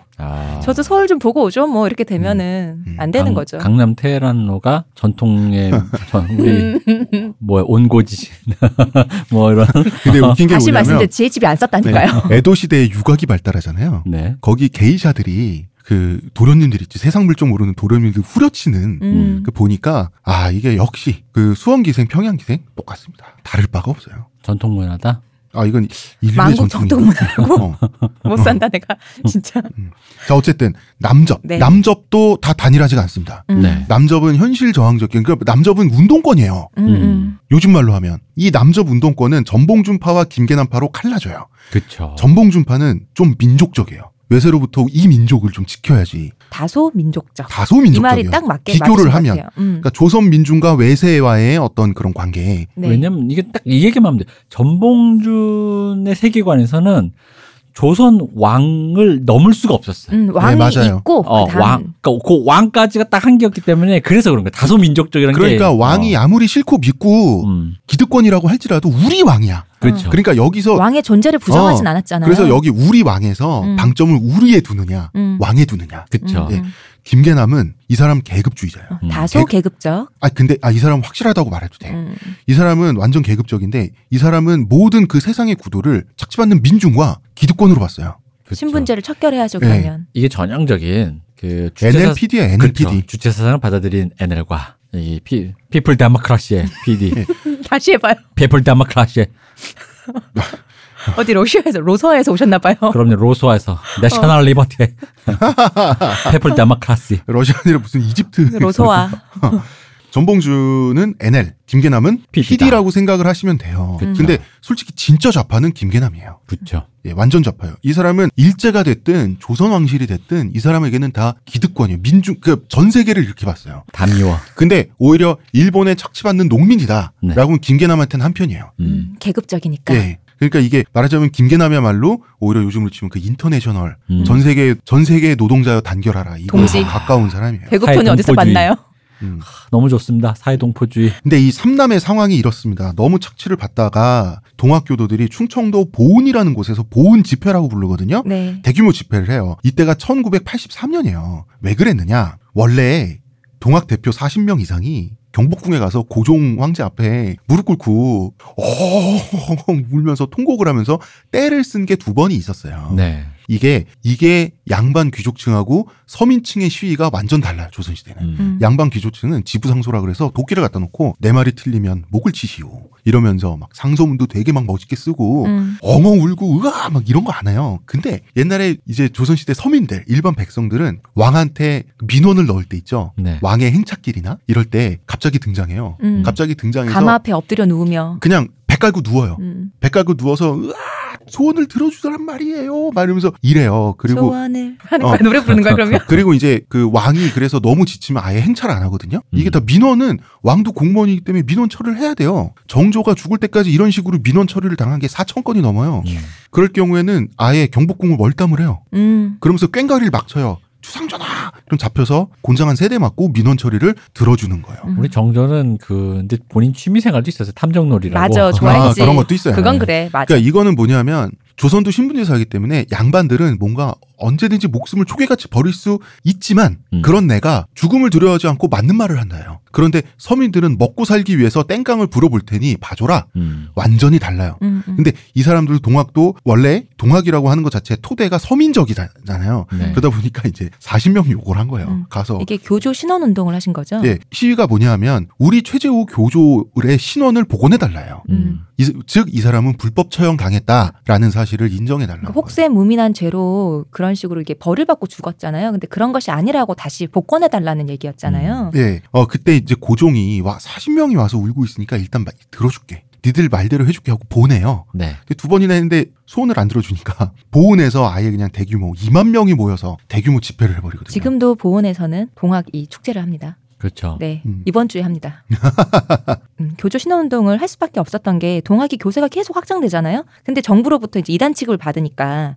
근데 이단 취급 받으면서 탄압도 받고 박해도 받는데 서학의 경우에는 반대되는 서학이라고 하는 건 이미 좀 신앙의 자유가 인정되는 종교로 딱 이렇게 공인을 받은 거예요. 그럼 동학도 박해를 받는 게 부당하다고 생각이 될 거 아니에요. 그러다 보면은 이거를 박해를 벗어나려고 하면 우리도 공증을 받아야겠다, 공인을 받아야겠다라고 해서 교조 신원운동을 전개하게 된 거죠. 그 공증을 받는데 왕의 윤허만큼 확실한 게 어딨어요, 옛날 봉건시대. 그렇죠. 왕이 오케이 하면 끝나는데 오케이 해준다 그랬고 안 해. 그래서 모인 거란 말이에요. 근데 동학교도는 현지 기득권에겐 도적대예요. 그렇죠. 고종은 불쌍해 보이니까 오케이 했다가 그다음에 또 뭐 잊었는지 어떻게 됐는지. 이게 서울 조정의 최재호는 혹세 무민가가 아니라 정상적인 지도자였다는 상황을 알리고 허락을 받아야만 현지 기득권이 최재호를 처형한 거 있죠. 이게 파행이 만들 수 있는 거예요. 그리고 동학을 믿는 사람들을 지금 계속 탄압하고 박해하니까 그것도 막을 수 있는 거죠. 근데 문제는 봉건 기득권을 타파하기 위해서 봉건 기득권의 최정점에 있는 국왕에게 신원 처리를 요구해만 하는 게 어쩔 수 없는 모순이 발생하는 거예요. 근데 이게 사실 흑인 민권운동 파트에서도 저희가 다음 주부터 얘기하겠지만 이게 모든 운동의 태생적. 그러니까 이게가 바로 여기서부터 그러니까 그 운동의 성격을 어디로 정할 것이냐를 정해야 되는 기로에 있는 거예요. 그러니까 이 체제를 타파하고 혁명을 할 것이냐, 그냥 이 체제 안에서의 체제의 변화를 화학적인 변화를 통해서 개선을 시키겠다, 업데이트를 시키겠다 하는 우리 내부의 우리 체제의 운동인 것이냐를 결정해야 되는 거거든요. 근데 여긴 사실 이제 뭐 아까 방금 말씀하셨지만 그 흑인 민권 운동도 그렇고 그 모든 운동들이 여기서 이제 항상 최초로 거의 분파가 갈리잖아요. 네. 흔히 말하는 극렬과 온건 노선이라는 식으로. 일단 수만 명이 모여가지고 지금 농민들이 목소리를 내니까 조정은 이제서야 깜짝 놀라요. 그래서 선무사를 파견해요. 선무사를 왜 파견했냐? 선당 민중을 달래기 위해서 파견했어요. 네. 이제 정말 잘해줄게. 그래 뭐가 문제였어? 그러니까 사실 이게 얼마나 잘못한 겁니까? 고종이 내가 잘해줄게라고 약속한 시점에서 잘해줬으면 아무 문제가 없어요. 그런데 실력 행사를 하고 농민들이 세를 보여준 후에야 조정이 태도를 바꾸면 농민들이 어떤 신호로 이걸 받아들이겠어요? 앞으로도 세를 보여줘야겠다. 그럼 실력 행사를 하지 않으면 안 되겠다는 생각을 할 수밖에 없게끔 지금 벌써부터 고종이 실수를 하고 있는 거예요. 고종은 실수는 그러니까 실수는 고종의 처음이 아니죠. 전매 특허죠. 고종은 아까도 얘기했지만 그 시주라는 그런 표현을 썼듯이 고종은 그 당시 국제 정세에서 어떤 식으로 철학과 이데올로기가 돌아가는지에 대해서 전혀 감이 없는 참 이게 답답한 사람이에요. 그리고 이제 당시의 현실이 그로 하여금 실수를 너무나 많이 하게 할 수밖에 없도록 강요한 것도 사실이죠. 이게 동학 교도들이 해산했어요. 네. 그런데 중앙 정부가 힘이 없으니까 동학 교도들이 해산하니까 현지 기득권이 이제 그때 2만 명이 모여서 막 웅성웅성할 땐 다 숨죽이고 있었어요. 아이고 부셔봐라. 근데 다 농사지으러 해산했단 말이에요. 네. 다 살게 되고 나니까. 그러니까 현지 기득권이 동학 교도 다 색출해.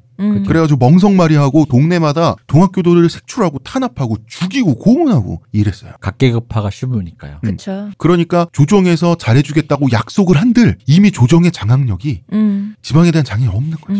자 여기 이제 또 이 이름은 동학농민혁명사에 안 나올 수가 없어. 조병갑. 그쵸. 야, 이 사람이 당시 전라도 고부의 군수였는데 탐관오리에 이 사람은 선물 세트입니다. 이게 종합 선물 세트. 우리 조선 얘기할 때마다 옛날 같으면 이 사람 1892년에 고부 군수였거든요. 19세기 사람입니다. 그렇게 멀지 않습니다, 여러분. 종합 선물 세트. 이 사람이 되게 웃긴 게 농민들이 농사를 져야 되니까 그 수로 보를 짓잖아요. 그걸 못 짓게 해. 이미 보가 있었어요. 그치, 있는 보를 허물고는 새로운 보를 쌓아. 근데 그것도 농민의 강제 동원에 쌌어. 이름도 만석고래. 그러고 난 다음에 그 농민들한테 물세를 걷어. 대단하지 않습니까? 뭐 하는 짓인지 모르겠어요. 네. 그리고 조세만 걷는 게 아니라 잠깐만 우리 옛날에 통일 그거 전두환 씨 조세만 걷는 게 아니라 온갖 잡다한 세금을 다 걷어요. 그래서 잡세를 많이 걷었다 그래. 되게 웃긴 게 이 양반 이제 고부 군수 시절에 어머니가 돌아가신 거예요. 그러니까 동네 사람들한테 자기 부의금을 2,000냥을 걷어오라고 해요. 동네 사람들한테? 네. 11조야 뭐야. 뭐야 그거. 그러니까 부의금을 11조로 걷어. 이 얘기를 듣고 이 양반 과연 모친상을 당하고 과연 얼마나 슬펐을까 이런 생각이 드는 거예요. 정신이 나갔다? 아니 그게 아니라 슬픈 게 아니라 화장실 가서 웃은 거지. 화장실 가서 웃은 거 아니야 너무 진짜? 좋다고? 너무 좋아서 부의금 걷어야지 막 이 생각에? 세금 걷을 생각에? 아니야. 우리 저기 이명박 카카 갈 때 저기 아들분 우는 거 봤잖아. 이 사람도. 아직 안 돌아가셨어요. 이명박 카카 왜 그러세요? 그거 갖고도 우는데 지금 돌아가셨으니 보니까. 모르지 그거야. 그러니까 너무 슬퍼서 이 슬픔을 위무하는 건 돈밖에 없어. 그치. 돈이 제일 기쁘잖아. 그렇네. 당시에 2,000냥이면 고래등 같은 기와집을 10매채를 살 돈이에요. 10매채가 넘지 않을까? 이성계 세트 그 정도 되겠네요. 그런데 이때 당시에는 정부가 잘해준다고 했는데 현지 기득권인 군수가 이러고 있으니까 풍양조씨입니다. 세도 정치의 어떤 그거예요. 이 사람 조씨도. 그러니까 전창혁이라는 사람이 가서 2,000냥은 과하다. 어떻게 이럴 수 있냐 말하러 갔는데 이분이 전봉준의 아버지입니다. 근데 자식이 이러면서 조병갑이 그냥 매를 때려요. 근데 너무 많이 맞아가지고 집에 돌아와서 며칠 있다 돌아가세요. 메뚜기 올라서. 그러니까 전봉준은 자기 아버지니까 이 사람도 애매한 거예요. 나만 화가 난 건가 지금. 내가 동학 지도인데 내가 지금 개인적인 가정사로 군대를 일으키는 거는 어떻게 보면 합당한가? 그래서 이제 사람들의 의견을 묻기 위해서 사발통문 비슷하게 어떤 그 연설 비슷한 걸 하거든요. 그러니까 사람들도 못 참겠는 거야. 통문을 이제 돌리는 거예요. 네, 그래서 하죠. 그래 무력 행동으로 나가요. 이때 단계에서는 어떤 그 스트라이크 파업도 아니고 봉기도 아닌 중간 단계. 그러니까 이거 일본의 이키 항쟁이라고 하죠. 네. 일본 농민운동 이키 무력을 동반하지만 전쟁이나 봉기까지는 아닌 그걸 해야 뭐냐면 이제 쳐들어가요. 고부 관할을 접수합니다. 이게 일종의 이제 우리 요즘 말로 하면 실력 행사에 가까운 실력 행사점으로 보는 거죠. 그러니까 이제 노조가 회장실을 점거한다. 그죠. 그 정도요. 그리고 곡식과 재물을 분배를 하는데 얼마나 많이 나왔겠어요. 그래서 열받아서 행동했는데 곡식과 재물을 분배하려고 창고를 털면서 더 열받은 거예요. 그래서 뭐 이렇게 많아? 야 우리 지금 굶어 죽고 있는데 끝도 없이 나와. 그런데 조병갑은 운 좋게 또 탈출했어요. 네. 이런 사람들은 꼭 이게 요령이 좋아요. 그러게요. 그러니까 조정은 또 놀래요. 그래서 신임 군수를 또 내려보내요. 또 달래요. 이제부턴 잘해줄게. 그런데 뒤이어서 이걸 고부의 난이라고 했어요. 고부의 난을 수습하라고 내려보낸 안핵사는 이제 또 뭐 특별 무슨요? 핵인싸 같지? 핵인싸 같다. 안핵사 이용태란 사람을 내려보냈는데 이 사람은 조정에서 뭐라고 하든 본인이 생각하는 정의는 이 사람들은 폭도인 거예요. 양반의 시각에서 이 사람 폭도예요. 그쵸. 당연하죠. 그러니까 동학교도를 색출해, 고문해, 처형해. 이것 때문에 동학농민운동 봉기가 시작되는 거예요. 이용태 혹시 우리 선조 아니야? 이 사람이 이제 나중에 친일파가 돼요. 성정이 좀 비슷한데. 네. 그리고 고부 이 봉기가 전국적으로 퍼졌잖아요. 네. 이제 퍼지게 되잖아요. 근데 퍼지게 된 게 농촌 경제가 너무 피폐하니까 그렇게 된 거예요. 당시에 왜 또 일본 상인이 한국에 왔었잖아요. 조선에 왔었잖아요. 근데 한반도를 진출해서 영국산 면제품을 수입을 해서 쌀로 바꿔간 거예요. 그러니까 쌀이 되게 비싸게 팔리니까 쌀을 대량으로 이제 일본에서 다 가져가 버리니까 곡식값이 폭등하잖아요.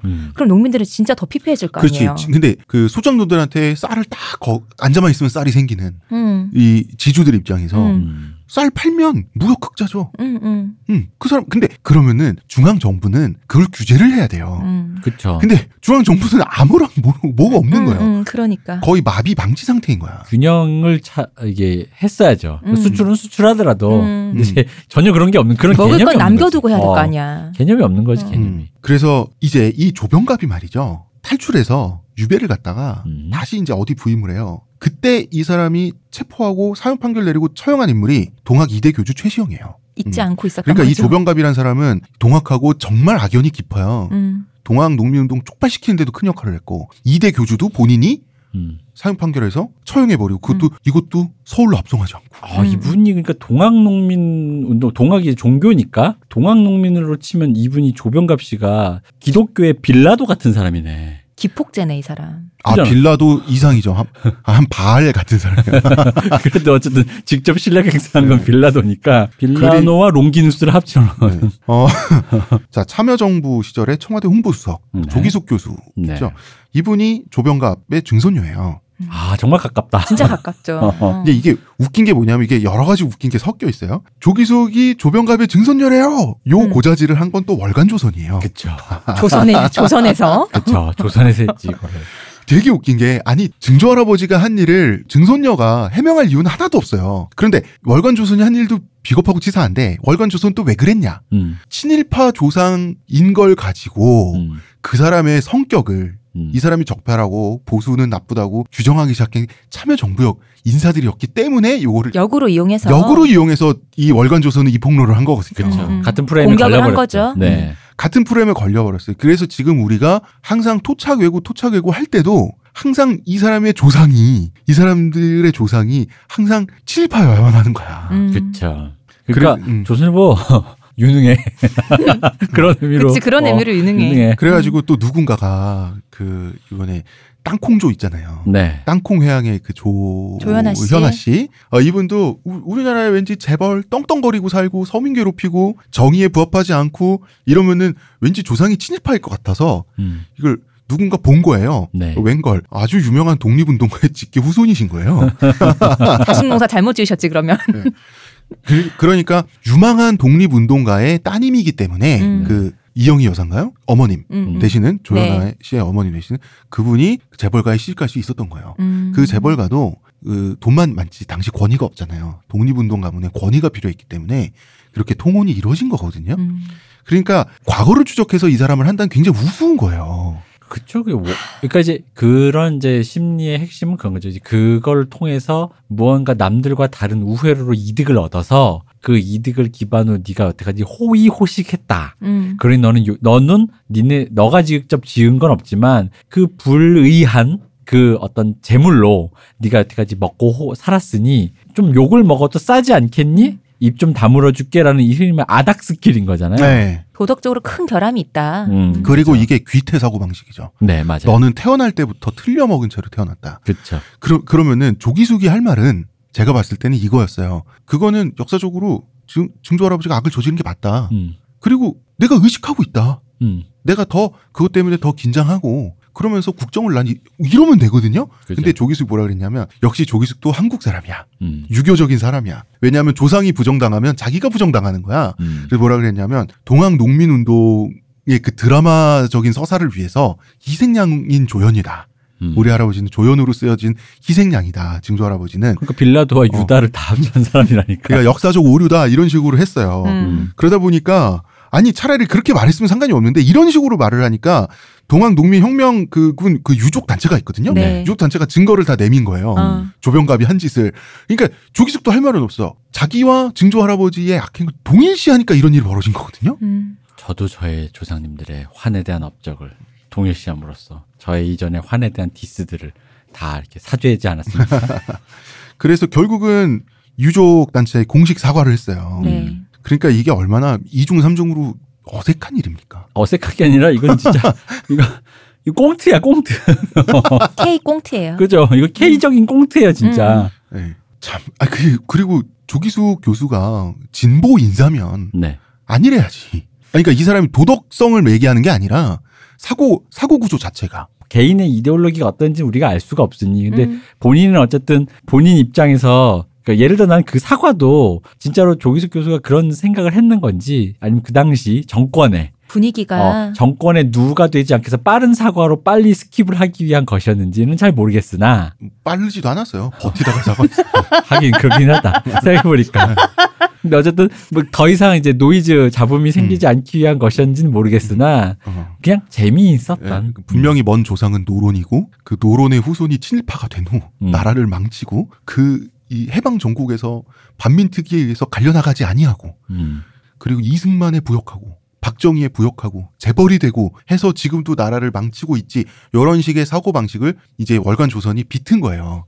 그렇게 그 비틀면 어떻게 되냐면 뭡니까? 우리나라 근현대사 적폐지 않습니까? 조병갑은? 네, 그렇죠. 그래서 떵떵거리고 살고 후손들도 떵떵거리고 살고 독립운동가 후손들이 이렇게 못 사는데 살다가 그러고 나서 그래서 조상님이 그래서 지금 교수도 되고 청와대 수석도 되고 그러니까 같은 논리가 된단 말이야. 그 논리를 그대로 파서 누군가 하나만 찾아내면 이상한 사람 많다니까. 네. 소설 태평성대 대지주가 친일파 돼서 자식을 보내면 일본 유학 보냈다가 빨갱이 되고 근데 또 걔가 또 어쨌든 혁명의 불씨를 댕겨서 조국을 어떻게 다른 식으로 구해낼 수도 있는 것이고. 이 태평성대에. 아니 근데 이건 여담인데 실제로 2004년인가 6년 7년 그러니까 2000년대에 우리나라에서 외국 유학가 있는 인구가 한 몇천 명이었대요. 네.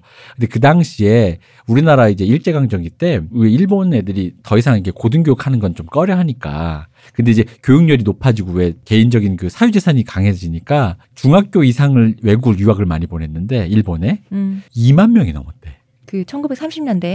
2만 명이 넘었대. 그러니까 엄청난 숫자인데. 그러니까 그 애들이 거기 가서 중학교 이상의 고등교육을 받고 다 빨갱이가 돼서 온 거죠. 다는 아니지. 이제 그런 여러 가지 왜 지부를 아나키스트 되고 수많은 사람들 그리고 날라리도 돼서 오고. 그렇지. 돌아오고 딴따라도 되고 화류계도 되고 돌아와서 이제 돌아와가지고 이제 이렇게 된 거죠. 네. 우리는 보통 대주주다 그러면 기본 만석군이잖아요. 네. 근데 일본의 만석군이 우리나라보다 적어요.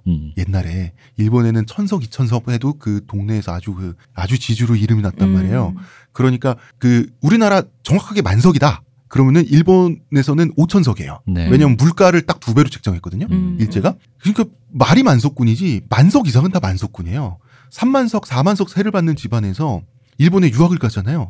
그 자기 학교에서 자기가 제일 부자예요. 그치. 그 일본 학생들보다. 그러니까 옛날에 친일주의의 위세라는 게 우리나라의 그 일제 순사들도 가서 막 뭐라고 못하고 막 이랬단 말이에요. 올머니 왕자님들 같다. 그 정체성의 혼란도 많이 왔대잖아요. 일본에 세련된 시민으로 살다가 돌아왔을 때 귀국을 안 할 수가 없잖아요. 복식과 그 상태가 이게 당황스러웠다고 얘기를 많이 하잖아요.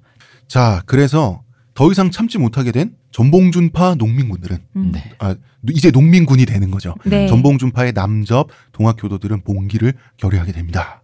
자, 여기에 이제 드디어 또 의외의 인물이 우리가 생각하고 정반대의 행동과 그런 걸 하게 되는 등장인물이 있습니다. 우리가 아주 존경하게 되는 두 분이 나옵니다. 그렇습니다. 예. 최근에 또 코리아 어벤져스라는 티셔츠 사건이 됐는데 거기에 다 나오는 분들이에요. 네. 캡틴 코리아 그분들입니다. 예. 네. 그 티셔츠 표절이라면서. 자, 그러면 우리는 다시 디즈니는 어떤 선택을 할 것인가? 자, 그럼 다음 네. 또 새로운 빌런도 아니고 히어로도 아닌 약간 이게 그 경계에 서 있는. 난 그래서 이게 좋은 게 약간 다른 느낌으로 왜 빌런이나 이런 건 되게 좀 명백한데 사실 현대는 안티히어로의 세계잖아요. 네. 배트맨처럼. 약간 그런 느낌이에요. 보더피플들인가요? 약간 조커적인 인물들이라고 느낌이 있어. 큰일 날 소리 하고 계시네. 다 히어로지 무슨 소리 하고 있는 거야. 그런가? 난 내면의 갈등이 되게 보이는데 이분들 다. 내면의 갈등이 굉장히 심했죠. 내면의 갈등이는 히어로지. 내면의 갈등이 구국을 하기 위한 이사님께서는 내면의 갈등이 없는 타입. 그분들 이름 아직 안 돼. 그러니까 삐 처리해 삐 주세요. 처리해주면 되지. 자, 여기까지 하겠습니다. 네. 저희는 내일 뵙도록 하고요. 이분의 그녀 슌. 감사합니다. 문화평론가 이동규 대표. 감사합니다. 감사합니다. 저는 교주 홍대석입니다.